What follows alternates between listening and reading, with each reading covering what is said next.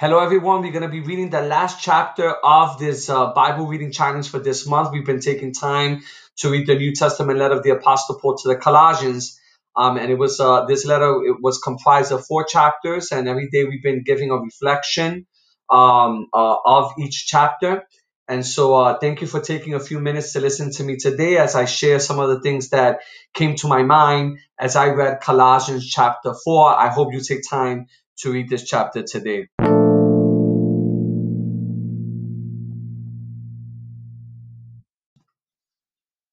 In the beginning of this chapter, the Apostle Paul speaks about grace and how he needed grace to share the gospel message.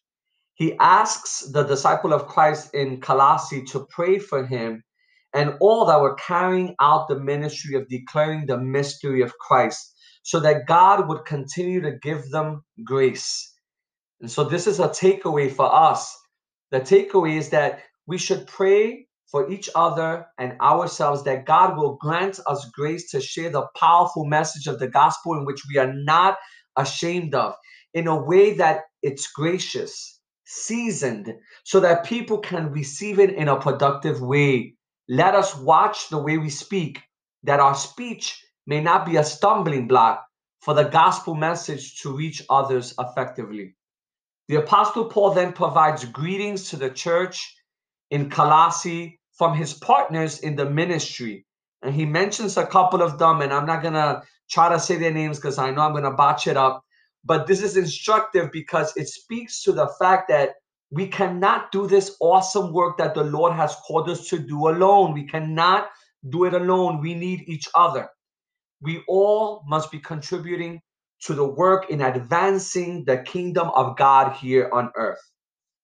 Also, greetings from our brothers and sisters in the faith is encouraging so that we can continue pressing forward. So we should get into the practice of greeting each other, right? We should learn the same way that the Apostle Paul and his partners greeted the believers in the church, that we do the same amongst each other, reaching out to each other, greeting each other, encouraging each other.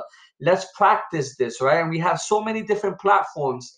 We could reach out to others and encourage and greet others via text, via phone call, via email. Whatever platform we have, our word of greeting can serve as an instrument of encouragement to our fellow brothers and sisters in the faith. And I like how the Apostle Paul, he takes a moment to encourage one specific person, one specific disciple of Christ. His name is Archippus in verse 17. And he encourages him to fulfill his responsibility and his gifting for the ministry of the Lord. And this touched me because it reminded me to grasp what God has given me and make sure that I am intentional in responding to my calling and using the gifts God has given me to build others every day. Let us be reminded that God has called us with individual giftings to advance the kingdom agenda. So let's get busy at it. Let's not get distracted. Let us not get lazy. We want to be busy in the work of the Lord, even in midst of our limitations, because look at the Apostle Paul. He was in prison, yet he was busy spreading the gospel message and doing the work of the Lord. So we got to do the same. In midst of our limitations, in midst of crisis, in midst of this pandemic, let us not lose track of God's calling over our lives. And let us remain faithful and busy accomplishing great things for the glory of God.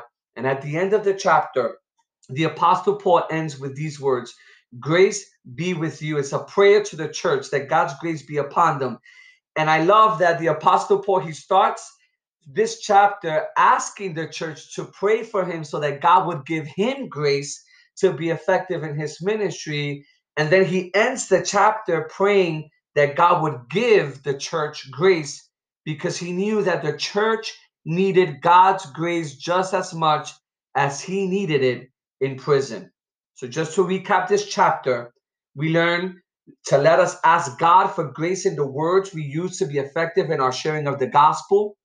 Let us practice greeting each other and reaching out to each other for motivation and encouragement.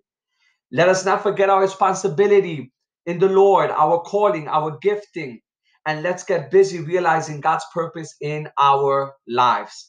This was an awesome chapter. This was an awesome New Testament letter, and I'm glad we read through this letter together, and I pray we've all learned something that will become actionable in our daily lives as we strive to become better disciples of Christ.